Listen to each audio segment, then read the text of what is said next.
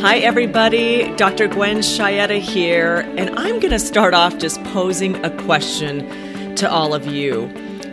You know, we talk about life on your terms, but I think we need to back up here for a second and ask ourselves the question, am I even committed to living a life on my terms? And what does that mean, you ask? So when we say a life on our terms, are you committed to listening to your inner compass? Are you committed to identifying and living by your personal values and passions? That second L, which is love, encompassing your values and your passions. Are you committed to doing the work to peel back the layers that get in your way? Are you committed to leaping and creating that plan to get to where you want to go? And when you land, are you committed to looking around and evaluating that? And then the sixth L of learn. Are you committed to taking inventory about, wow, what did I learn when I make it to another level? And then 7, leveling up. Are you committed to leveling up to create that life on your terms? And so the first question I have for you is, are you committed to creating and doing the work to create a life on your terms? You know, Cliff Ravenscraft, noteworthy podcaster, always asks, you know, is it worth it? It may not always be easy, but you need to ask yourself if it's worth it. And creating a life on your terms, I'm not going to say that's easy, but I do believe it will definitely be worth it. I bring this up this morning. We are 1 week away from moving on to our sailboat Exodus for the summer. And I'm going to be totally honest. I woke up this morning, laid in my Tempur-Pedic bed in the comfort of my home, and I thought to myself, oh my gosh, I have so much to do to get us to move onto our boat in the next week.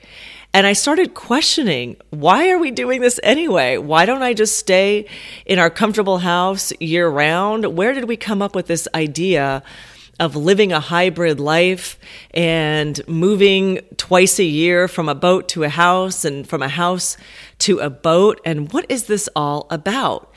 It's not overwhelmingly hard, but it's not the easiest thing in the world. And so I got thinking about this whole process of living a life on one's terms and this idea of commitment and practice. And Satyam talked about this with meditation and yoga and being connected to our inner compass. It's not just something that you do. You don't flip the light switch and you're there. They call it a practice for a reason. And I believe that living a life on one's terms is also a practice, and it takes commitment. It's something that you do over time. It's a consistency and a commitment that will help to get you there. And so I encourage you to really think about that. When you think about what a commitment is and a practice, it's something that you do on a regular basis, consistently over time. And so if you want to create a life on your terms that's in alignment with those 7 L's of listening to your inner compass, of living your values, of taking the leap, to pulling back the layers that stand in your way and keep you from being your best, that is going to take a commitment. It may not always be easy, but it will definitely be worth it. And so when I thought about what it takes for us to use the analogy of moving onto the boat, you know, I looked around and I thought, oh my God, there's so many things I have to do. I have to pay more attention to my house. As I was walking up and about to enter the front door yesterday, I noticed there were tons of bugs trapped in the lights next to the front door.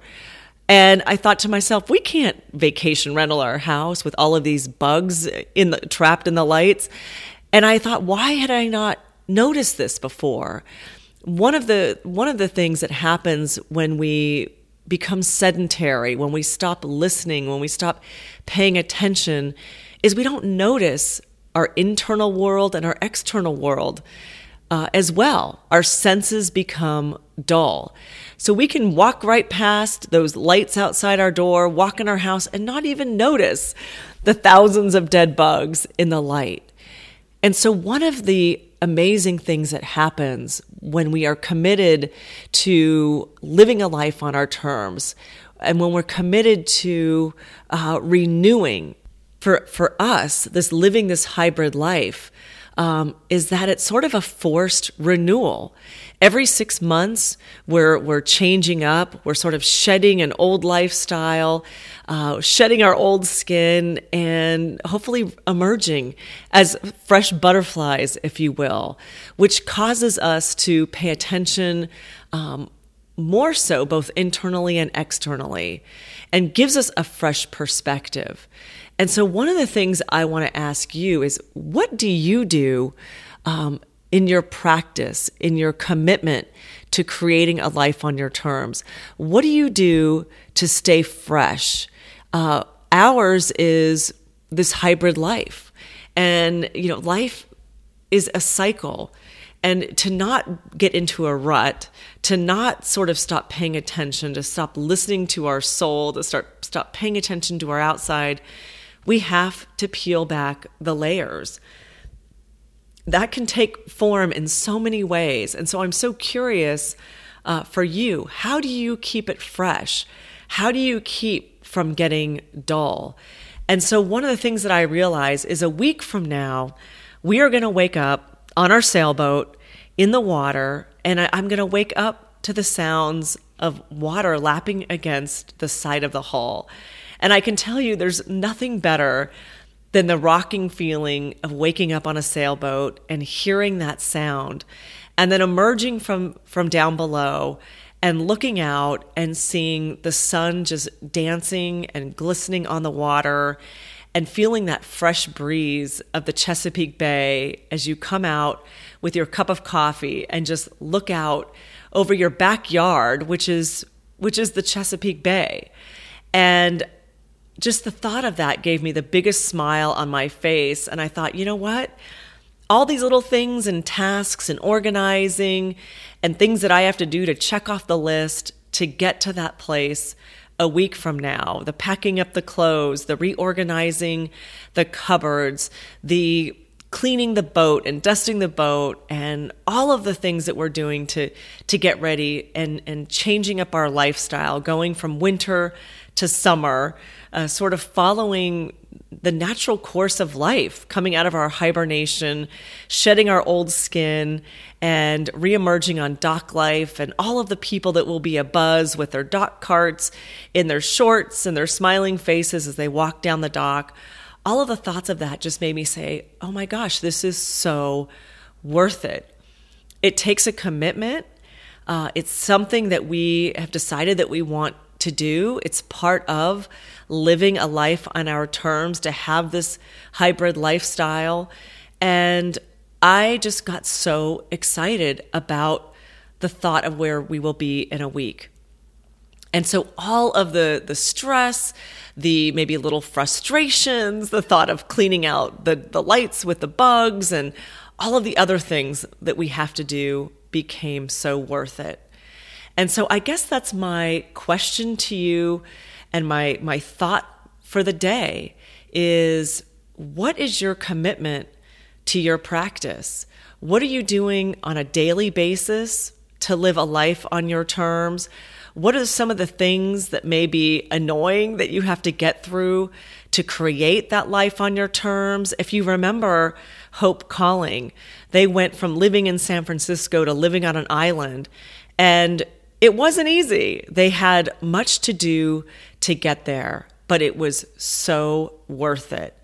And so I'm wondering what things you may be saying, oh my gosh, it's just too much. It's just too much to get to the end result. And on the flip side, for those of you that are committed, what is your practice on a daily basis, and what is your commitment to living a life on your terms, and how do you practice that on a regular basis? I would love to know. I would love to hear from you. And in a week from now, we're going to wake up on Exodus, and I'm going to continue to share that journey. And I'll be honest, if I wake up next Monday and I say, wow, maybe it wasn't worth it, or 3 months from now. But right now, I got over a little hump internally, and I realized that living a life on your terms is an ongoing commitment. And although it may not always be easy, it's definitely worth it. So please contact me, go to the website, share your journey and how you commit to living a life on your terms, and what your practice looks like. I so look forward to hearing from you and sharing your examples with the audience so that we can all learn from each other, because there's not just one way to live a life on your terms. So I so look forward to hearing from you. Well, everybody, thank you again for joining me on another episode of Life on Your Terms. Please visit the website at LOYT Inner Compass and share your comments, questions, or suggestions for future topics. And until next time, I hope you are inspired and have the courage to live life on your terms.